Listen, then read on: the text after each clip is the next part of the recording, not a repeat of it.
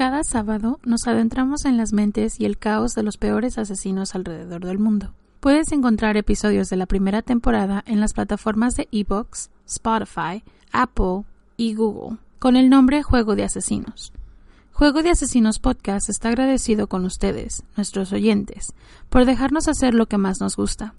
Déjanos saber si te gusta nuestro trabajo. Búscanos en Facebook e Instagram como Juego de Asesinos Podcast. Si te gustó el episodio de hoy, la mejor manera de ayudarnos es dejarnos un comentario, tu like, seguirnos, compartir o dejarnos un review en Apple Podcast. De verdad, son de muchísima ayuda. Advertencia. Este episodio contiene material que puede lastimar la sensibilidad de algunas personas, debido a la naturaleza gráfica y explícita de los crímenes de este asesino. Se recomienda discreción. Niños, deben comerse todas sus verduras, si no, vendrá un monstruo orejón y se los llevará. Bienvenidos a Juego de Asesinos.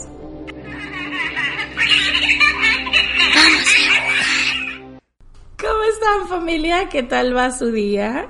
Esperamos que todo esté súper bien. Nosotros estamos súper contentas de estar aquí con ustedes. ¿O ustedes con nosotros? O ustedes con nosotros, claro. Y hoy estamos muy emocionadas porque les traemos una historia recomendada por Andrés. Gracias, Andrés. Es un miembro de esta familia. Así que, ¿están listos? Vamos a comenzar. Esta es la historia de Cayetano Santos Godino. Nació en Buenos Aires, Argentina, el 31 de octubre de 1896. Unas fuentes dicen que era el último de 8 hermanos, así como yo. Oh, no, tengo más yo. Y otras que eran 10, pero es claro que es el más pequeño de su familia. Sus padres, Fiore Godino y Lucía Rufo, eran inmigrantes de Italia. Llegaron a Buenos Aires en 1884, escapando de la pobreza y de las tragedias personales. Cayetano ya estaba predestinado, incluso antes de que sus padres lo concibieran, a que su vida sería un desastre. Su padre era alcohólico y guitarrista. Una cosa llevó a la otra y contrajo sífilis de una de sus fans. Sífilis es una enfermedad de transmisión sexual que se cura con penicilina, pero aún no había sido descubierta. La penicilina no se creó hasta 1929. Esta enfermedad no detuvo a su madre de tener relaciones sexuales, y aunque se sabe poco sobre ella, Godino fue casi con certeza víctima de un mix de sífilis y el síndrome de alcoholismo fetal, dado al extenso alcoholismo que impregnaba a toda su familia. Era físicamente atrofiado, con brazos y piernas demasiado largos, orejas como jarras que sobresalían de su cabeza y un cuerpo corto. Su padre, al estar borracho, los agarraba como costales de boxeo, a él y a toda su familia. Cuando los doctores examinaron su cabeza muchos años más tarde, descubrieron al menos 27 cicatrices de golpes producidos por su padre y sus hermanos mayores. Pobrecito. Sí está muy cabrón, ¿no? Son muchos golpes. Durante sus primeros años estuvo al borde de la muerte, en varias ocasiones con entiritis, que es una enfermedad producida por consumir agua o comida contaminada, debido a la poca higiene al ser preparada o estar a contacto cercano de una persona o animal infectado. Al principio del siglo XX, el barrio Parque Patricios de Buenos Aires era uno de los peores de la ciudad. Había un enorme matadero donde los niños a menudo podrían ver cómo el ganado era conducido y sacrificado a la vista de cualquiera en las calles. Creo que eso sí está como muy... que todos los niños puedan ver cómo matan una vaca. Es no lo diferente cuando mi mamá mataba gallinas. Oh, mi mamá, sí es cierto. Enfrente de mi niña. Y los metía a la cubeta a morir. Oh my God. Salvaje. Yes. Era conocida como la ciudad del estaño, ya que la mayoría de las casas estaban hechas de basura reciclada. La violencia de las pandillas era desenfrenada y la mayoría de los habitantes sabían lo peligroso que era el vecindario. Probablemente no ayudó que la famosa prisión de caseros también estuviera cerca. Es posible que Godino veía sus paredes sombrías todos los días mientras crecía. Entró a la edad de 5 años a la escuela, y tuvo que ir a 6 diferentes escuelas porque de todas lo expulsaban por su falta de interés en los estudios y su comportamiento rebelde y agresivo. De todas formas, nadie lo enseñó a leer o escribir. Es como uno de esos niños que lo dejan pues ahí. Que se enseña solo. Si aprende, bueno, y si no, pues bueno. Ni modo. Uh-huh. Al estar ausente de la escuela y la falta de atención, se enfocaba a deambular por las calles de su vecindario, pues también le ayudaba a estar lejos de su casa. Se convirtió en una vista familiar para otras personas del barrio y su extraña apariencia le dio el apodo del petizo orejudo o enano orejón. Quizás si se hubieran preocupado por lo que este chico disfrutaba hacer cuando nadie lo estaba mirando, hoy no estaríamos contándoles esta historia. Siempre debe ser algo que la gente, a esos que no les ponen atención, sí, son los niños que hay que tener cuidado, porque no porque sean malos, sino porque simplemente no tienen alguien que los guíe. No, y no hay base, no hay, principio, fin, bueno, malo. Es como que, ahí te voy a aventar y a ver si sales bueno. Y si no, pues ni vaya con Dios. Ahí rezamos por usted. Le gustaba atrapar y torturar a cualquier animal que pudiera. Después los mutilaba y mantenía sus cuerpos en cajas de cartón debajo de su cama, como recordatorios hasta que la putrefacción lo forzaba a deshacerse de ellos y tuviese que buscar pues nuevos trofeos. A la edad de 7 años comenzó con la planeación de hacer lo mismo con niños. Es bien chiquito. Yo cuando estaba leyendo esta historia se me hizo así como que 7 años. Un bebé todavía, ¿no? De 7 años. Pero, y también, guardar, vamos a retroceder un poco. Matar animalitos, desmembrarlos, ponerlos debajo de tu cama y el olor. ¿Como papá no te das cuenta? Esta es una casa llena de niños, son 10 niños. Bueno, 8 o 10, dependiendo cuál sea la verdad. Pero 8 niños en una casa, más papá y mamá, y no te das cuenta de lo que... Bueno, a lo mejor voy a hacer mom shaming, pero a lo mejor la mujer no era muy limpia. Saying. No era muy limpio porque porque sí estaba enfermo de enteritis muchas veces, ¿no? Que es por la falta de limpieza. Ándale. Pero, bueno, no sé, es que a mí se me hace increíble que de todos los 10 niños y del papá y de la mamá, nadie se haya dado cuenta que el olor a muerte, ándale. ¿Sí me entiendes? O sea, como que... creo que se murió otro gato. Que es así como que, le huele los pies a mi hermano, yo creo. O sea, no, ¿sí me entiendes? Es un olor. ¿Y abajo de la cama? Es un olor bien distintivo, no es como un olor a queso, ni un olor, o sea, ¿sí me entiendes? Es olor a muerte, sí, es muy diferente. Entonces se me hace increíble que toda esa familia, esa casa tan enorme, entiendo que haya golpes, entiendo que haya todo esto, pero que nadie se haya dado cuenta que estaba matando animalitos y guardándolos, eso se me hace así como que... Y a lo mejor ya estaban acostumbrados al olor, porque lo hacía mucho, ¿no? Yes. Y también otra cosa que pienso es el más chiquito de todos. No sé, es raro para mí. Está muy pequeño para que sea el más chiquito. Tú sabes que un niño chiquito es, ¿cómo se dice? Sloppy. Cochino. Ajá, es descuidado, es como que, a donde vaya, Y más si no les han enseñado cómo hacer la limpieza, o cómo limpiarse ellos mismos. Yo me imagino, quiero pensar, que si está escondiendo un cuerpecito de un animalito abajo de una cama, no lo está haciendo muy cuidadosamente. No, todos los niños han de saber. Uno de sus hermanos sabía. Alguien debió saber ahí. Su primer intento de homicidio fue contra un bebé de 17 meses, de nombre Miguel de Poli. Lo golpeó y lo aventó en un arbusto espinoso. Un oficial de policía escuchó el llanto del bebé y fue a investigar. Al llegar, Godino le explicó que había encontrado al bebé y estaba tratando de ayudarlo. El oficial aceptó su historia y la madre del pequeño le dio una recompensa de dulces por intentar salvar el bebé. ¿Dónde estaba la madre? 18 meses, ¿eh? ¿Dónde estaba la madre y cómo no sabía dónde estaba su bebé? Este caso se llama otra mom vez shaming. Mom shaming. esta historia, conforme íbamos leyendo, yo así como de que las edades de los niños, o sea, ¿qué? No, es que de verdad se me hace increíble porque digo, mientras más vas para atrás en el tiempo y te das cuenta de que, pues no sé, ¿cómo llegamos aquí? Sí, la gente, ¿cómo sobrevivió? Sí, porque hay muchas historias que ves de niños antes, cómo los vivían, cómo los educaban y los dejaban afuera y todo muy normal y todo así como de que... había muchos niños, por eso. Sería tratar de cuidar uno al otro, no sé, I don't know, demasiado para mí. Un año más tarde, Anna Neri, una pequeña de 2 años, fue hospitalizada por golpes severos en su cráneo, producidos posiblemente por una roca.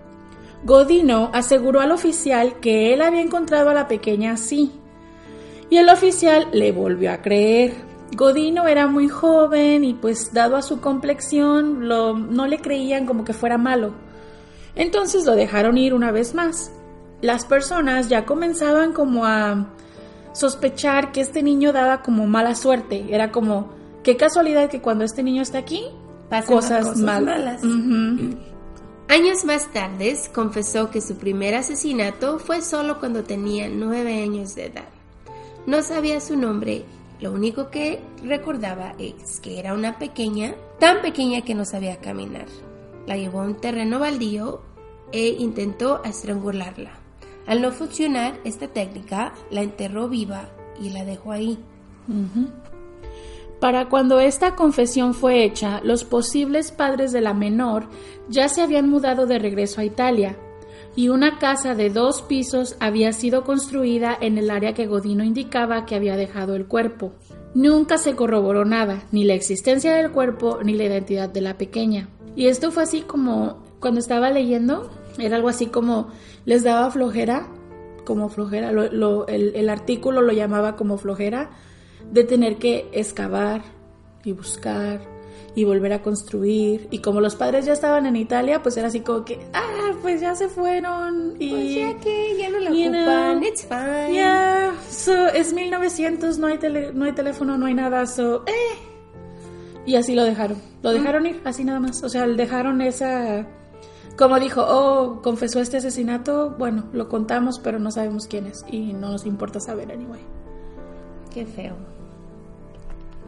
El 5 de abril, su padre le descubrió una caja con los canarios de la familia muertos y sin ojos, ahí puestos a un lado de su cama. El padre lo llevó a la estación de policía y les rogó que por favor hicieran algo con su hijo. Se la pasaba peleando a golpes con sus hermanos y tenía una maña nueva de masturbación. Lo hacía enfrente de quien fuera y a cualquier hora del día. Así que su padre firmó una queja oficial y fue llevado a una escuela reformatoria por 2 meses y puesto en libertad. Es un niño de 9 años, 10 años. O sea, la policía no sabía qué hacer con él. Porque esto es como en ese tiempo los criminales son adultos. Entonces no sabían qué hacer con él. Uh-huh. Ajá, no sabían qué hacer con un niño. Entonces lo que se les ocurrió fue, llevemos a un reformatorio y esperemos lo mejor. Pienso que estaban pensando ellos que 2 meses le iba a hacer bien y ya iba a salir normal. Uh-huh. Pero cuando él regresó, no perdió el tiempo y sus viejos hábitos regresaron. El 9 de septiembre de 1908 encontró a una de sus víctimas, Severino González, de 2 años de edad. Le prometió que le daría dulces y lo llevó de la mano a un almacén justo al cruzar la calle. Ahí intentó asesinarlo ahogándolo en una, pues como de esas tinas enormes donde los caballos toman agua. El dueño del lugar escuchó los gritos y al llegar ahí vio a los 2 niños empapados, uno en la tina y el otro fuera. Godino le dice al hombre que una mujer vestida de negro aventó al bebé ahí y que él estaba cerca, el héroe, llegó justo a tiempo para salvarlo. Incluso al día siguiente guió a los policías por la supuesta ruta de esta mujer. Ok, si los policías ya lo tienen en el radar, ¿por qué no le preguntan más cosas? Eso fue lo que yo dije. Tercera vez que está un niño a punto de morir y este niño está enseguida de ellos. ¿no sería como que ya te da mala espina? ¿Ya algo hay mal ahí? A 6 días de este incidente, quemó los párpados de un bebé de nombre Julio Bote, de 22 meses, con cigarrillo. Los gritos del bebé hacen que la mamá venga corriendo y Godino salió corriendo antes de que llegara la señora. Y burned his eyelids. Ay, pobre bebé, imagínate. I know. Y, o sea, la mamá, ¿dónde estaba? ¿Quién sabe? Otra vez, ¿dónde está la madre? ¿Y por qué estaba el bebé solo? Lo siento, pero es que no entiendo por qué está un bebé solito y luego, bueno, ponle que lo haya dejado, no sé, en alguna carriola dormido o algo. Por hacer algo y a este cabrón se le ocurre conseguir un cigarrillo y quemarle los ojos. O sea, no sé, de verdad. Ya como que aquí ese instinto como que ya se le está haciendo muy extraño.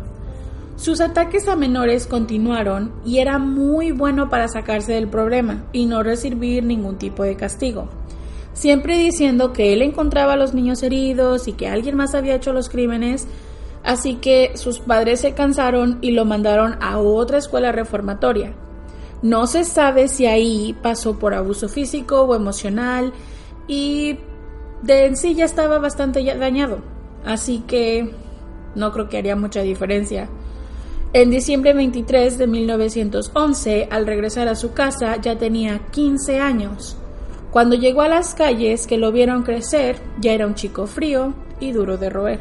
Su padre le encontró un empleo, pero solo duró en él 3 meses y volvió a deambular las calles. Esta vez metiéndose en los rincones más oscuros de su barrio.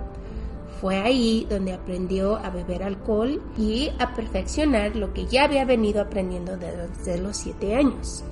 Durante este periodo de tiempo también aprendió su nuevo placer secreto, el fuego.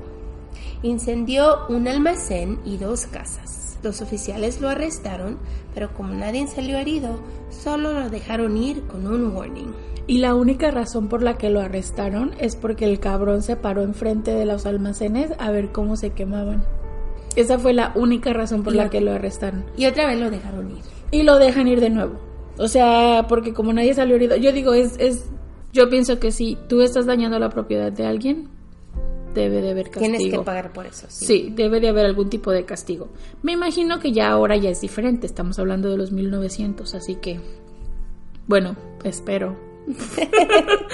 En enero 21 de 1912, el cuerpo de un chico de 13 años llamado Arturo La Aurora fue encontrado en una casa vacía.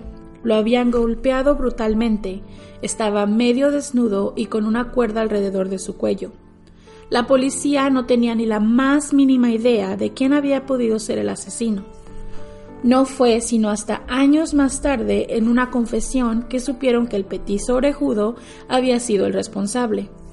Indicó que llevó a la víctima a una casa vacía, cubrió su boca con un pañuelo después de amarrarlo y procedió a darle de golpes con una rama de higo.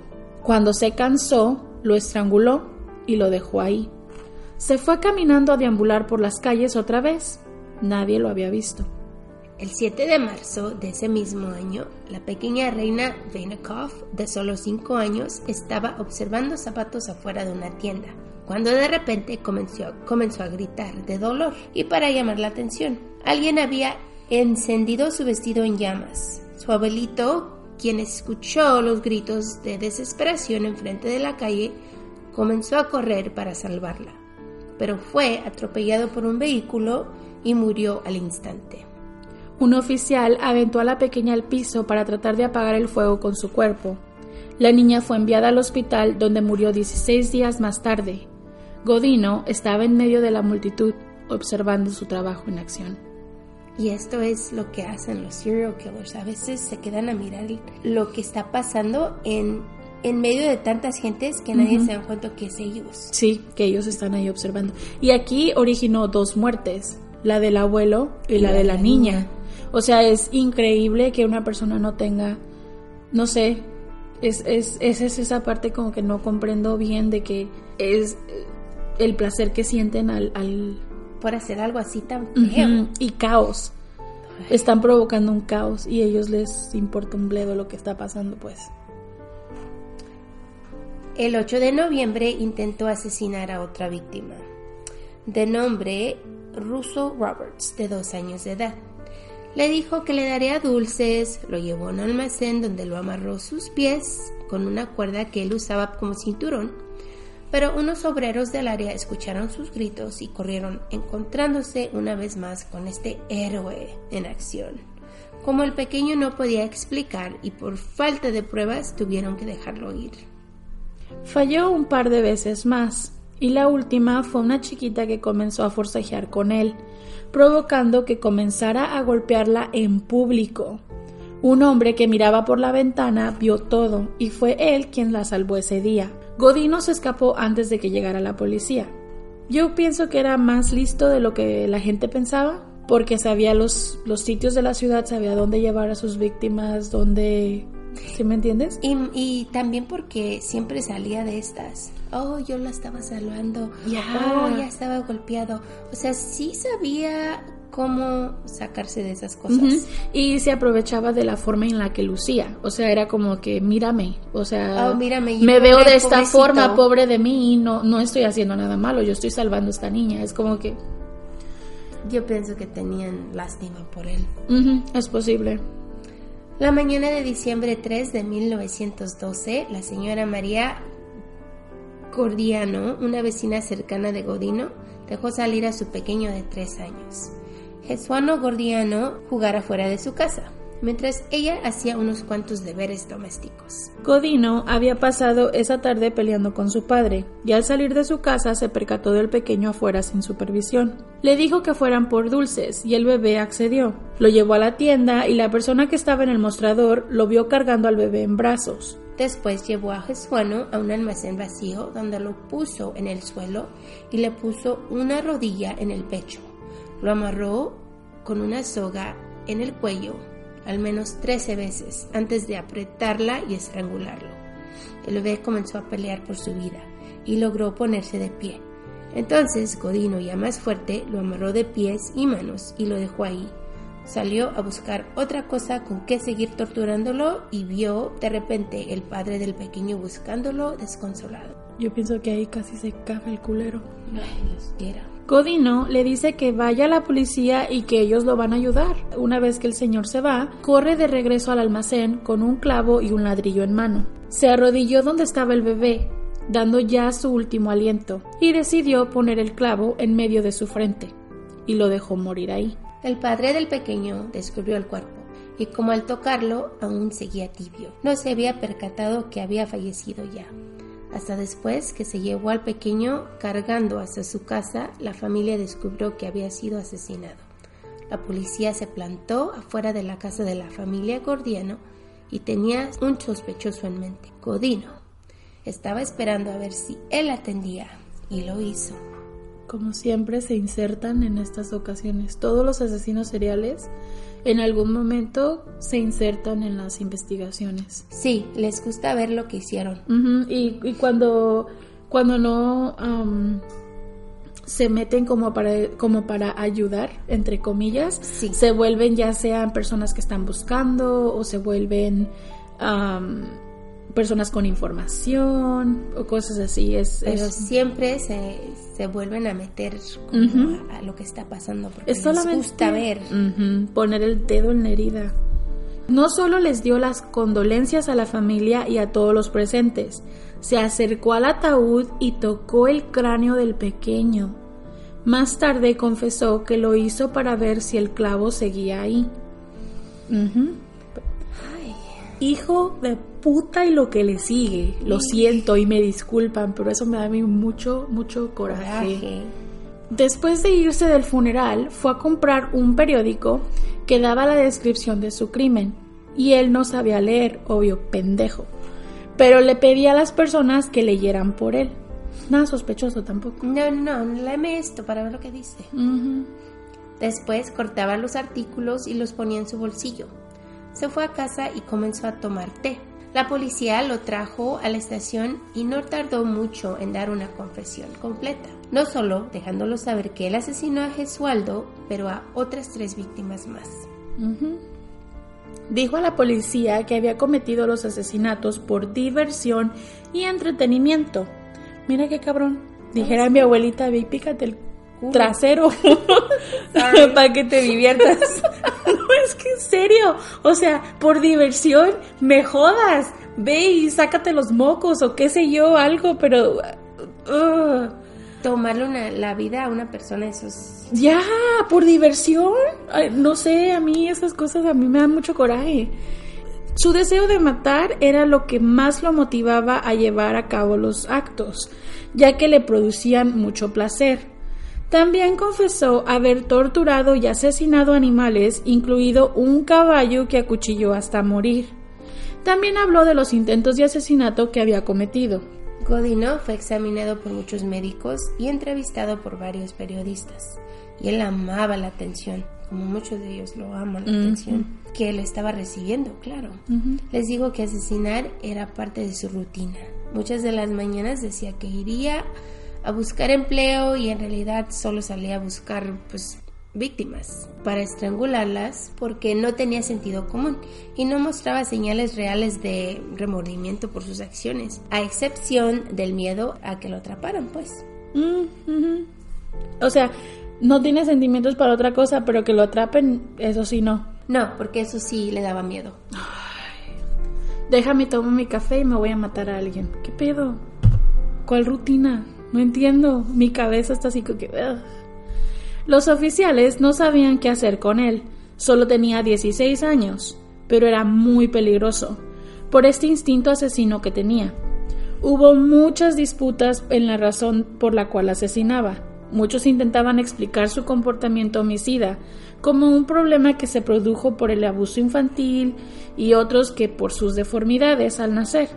Otros decían que simplemente estaba lunático y debía ir a un manicomio. En los artículos que leí, no daban como que fuera un hecho real el hecho de que tuvo una cirugía en las orejas, porque decían que le hicieron una cirugía en sus orejas porque decían que cortándole las orejas a lo mejor de ahí venía la maldad. Lo leí en varios artículos, pero no estaba como confirmado que fuera cierto o que de verdad hubiera pasado. Pero estaban intentando como entender cómo un chamaco de 16 años tenía todo esto en su cabeza. Y más en ese tiempo que no había mucha gente como él, me imagino. No. O si las había, a lo mejor no sabía. Muy callado. Después de todos estos, entre comillas, estudios, el juez determinó que los doctores estaban en lo correcto y debía sido transferido a un hospital psiquiátrico de máxima seguridad en Buenos Aires, donde él intentó escapar un sinnúmero de veces y lastimó a varios pacientes. Hasta intentó envenenar a otro paciente, pero fue detenido a tiempo. Los médicos estaban enfurecidos, diciendo que la sentencia había sido muy ligera. Entonces, a pesar de ser muy joven para ser ejecutado, el fiscal tomó sus ventajas de las quejas del pueblo y buscó un nuevo juicio en el cual se le encontró culpable y fue sentenciado a vida en prisión por 4 homicidios, 7 tentativas de homicidio, frustrado por las circunstancias, 7 incendios intencionales, algunos de los cuales revistieron carácter grave. Lo pusieron en una prisión en Buenos Aires y al corto tiempo, en 1923, fue transferido a una cárcel de máxima seguridad en Ushuaia, Argentina. No sabemos pronunciar muchas palabras, lo sentimos. Mejor conocida como la prisión al fin del mundo. Fue considerada una de las cárceles más duras en el sur de América. Ahí pasó Godino el resto de su vida, sin ningún visitante o carta de su familia. Merecido que se lo tiene. Cabrón. Su familia no solo lo desconoció, pero se mudaron de regreso a Italia, porque tenían vergüenza de que los relacionaran con él y sus crímenes. Godino recibió un poco de educación en prisión, aprendió a medio leer y escribir, pero era, un reo problemático. Intentó escapar en múltiples ocasiones y tuvo muchas infracciones, y su sed de asesinar se hizo aún más fuerte. En 1933 estranguló y aventó al fuego a un gato que otro preso tenía como mascota.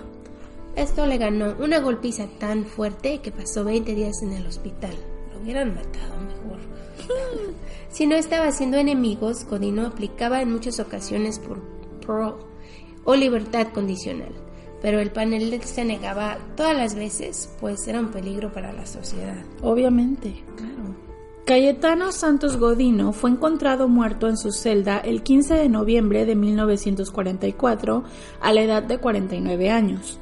Su certificado de muerte dice que la causa fue sangrado interno debido a una úlcera, pero hubo especulaciones de que las golpizas que le daban en la prisión habían sido parte de la razón de su muerte.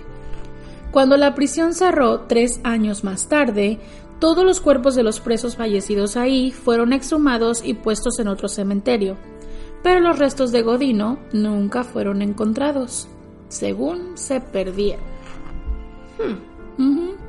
De acuerdo a la leyenda de la prisión, sus huesos fueron utilizados como para hacer pisapapeles del último director de la prisión. La historia de pisapapeles y la figura de cera, que está bien creepy, de Godino en exhibición de la prisión, que ahora es un museo, representan las únicas evidencias reales que permanecen de la historia más bizarra y espantosa de los asesinos en serie de principios del siglo XX. El petizo sirvió, al ser un asesino de niños, como un instrumento de poder para los padres que muchas veces se veían obligados a utilizar su figura como método para obligar a sus hijos a comer bien o para que no salieran solos a la calle. Era como el señor de las cobijas para nosotros. Yo no conozco esa historia. ¿Cuál? ¿El señor de las cobijas? Solo la Llorona. No. A nosotros mi mamá nos decía que si nos salíamos a la calle nos iba a llevar el señor de la cobija. Oh. Sí. Bueno. Bueno, entonces el señor de la cobija para mí, la Llorona para ella. Y el orejón para ustedes, que viven en ese lugar. En Argentina. Argentina. Y así termina esta historia. Creo que como sociedad hemos ido avanzando pues poco a poco y aún no sabemos con certeza qué impulsa a ciertas personas pues a cometer actos tan atroces. Esperamos algún día existan más respuestas que preguntas sobre estos casos. Es difícil como comprender porque en este caso pues era un niño, es que comenzó bien chiquito, es como que no entiendo. Vuelve a mí esta pregunta de ¿se nace o se hace? ¿Sí me entiendes? Yo siempre he pensado que se nace. Eso es lo que yo creo, pero esta historia fue muy... No sé, a veces siento como que es una combinación de las dos. O sea, por ejemplo, como habíamos platicado, no me recuerdo con quién había platicado antes esto, yo creo que fue en uno de los comentarios de iVoox. La sociopatía no significa que sean asesinos, pero si lo combinas con, pues, todas estas cosas como, no sé, en el caso de este chico, el alcoholismo fetal, probablemente le hacían burlas y bullying. Y quién sabe qué le hicieron cuando lo mandaron a las escuelas. Exacto. Porque cuando salió de la primera hacía cosas sexuales que no hacía antes. Ajá, exactamente. Y eso yo pienso, algo le ha de haber pasado, porque muchas veces los niños hacen cosas que les pasan a ellos y las transfieren. Uh-huh. Porque no saben cómo hacerle con lo que les pasó. Ajá. Uh-huh. Entonces creo que, no sé, es esta pregunta de... Yo se las hago a ustedes también, ustedes que nos escuchan, es como, ¿ustedes qué creen? ¿Se nace? ¿Se hace? ¿Cuál es la línea fina que hay entre una cosa y la otra? Yo siempre he pensado que es una combinación de ambas. Y yo pienso que nacen. Se nacen. Se nacen porque hay muchas cosas que no se pueden, ¿cómo se dice? Que no se pueden explicar. Uh-huh. Lo que sí he escuchado es de que una vez que una persona asesina a otra ya no pueden parar. Uh-huh. Eso sí, he escuchado también eso. Que es como un tipo de instinto salvaje, por así decirlo. Entonces ahí les dejamos esta pregunta enorme. Así que muchísimas gracias, Andrés, por esta historia. Sí, estuvo muy interesante para buscarla y para escribirla estuvo. Y otra vez les digo, si ustedes tienen casos de sus países que quieran que nosotros hagamos aquí, con muchísimo gusto, nada más déjenos un mensaje, se lo agradeceremos muchísimo. Ya saben, comentarios, likes y compartir siempre nos funcionan, nos ayudan un montón. Yes, please. Sí. Y muchísimas gracias por todos los que nos están siguiendo en la social media. Hemos crecido desde que una semana. Ya, subimos varios números. Gracias. Síganle. Ahí sigan compartiendo. Compartan con sus amigos. Y los enemigos también. Digan, si les caemos mal, díganle, estas chicas son horribles, escúchenlas. Lo que sea. Critíquenlas. Vayan y denle un like y luego le ponen un comentario de hey. No importa, un like, o las nubes son blancas, o el sky is blue, lo que sea. O qué tipo de chocolate les gusta. Es fine. Nosotros aceptamos su comentario. De verdad nos ayuda muchísimo con el algoritmo. Nos pone en las listas más arriba. Entonces, pues ahí les dejamos eso de tarea. Okay. Y sin nada más que decir, aquí lo dejamos. Nos vemos después. Hasta muy pronto. Bye.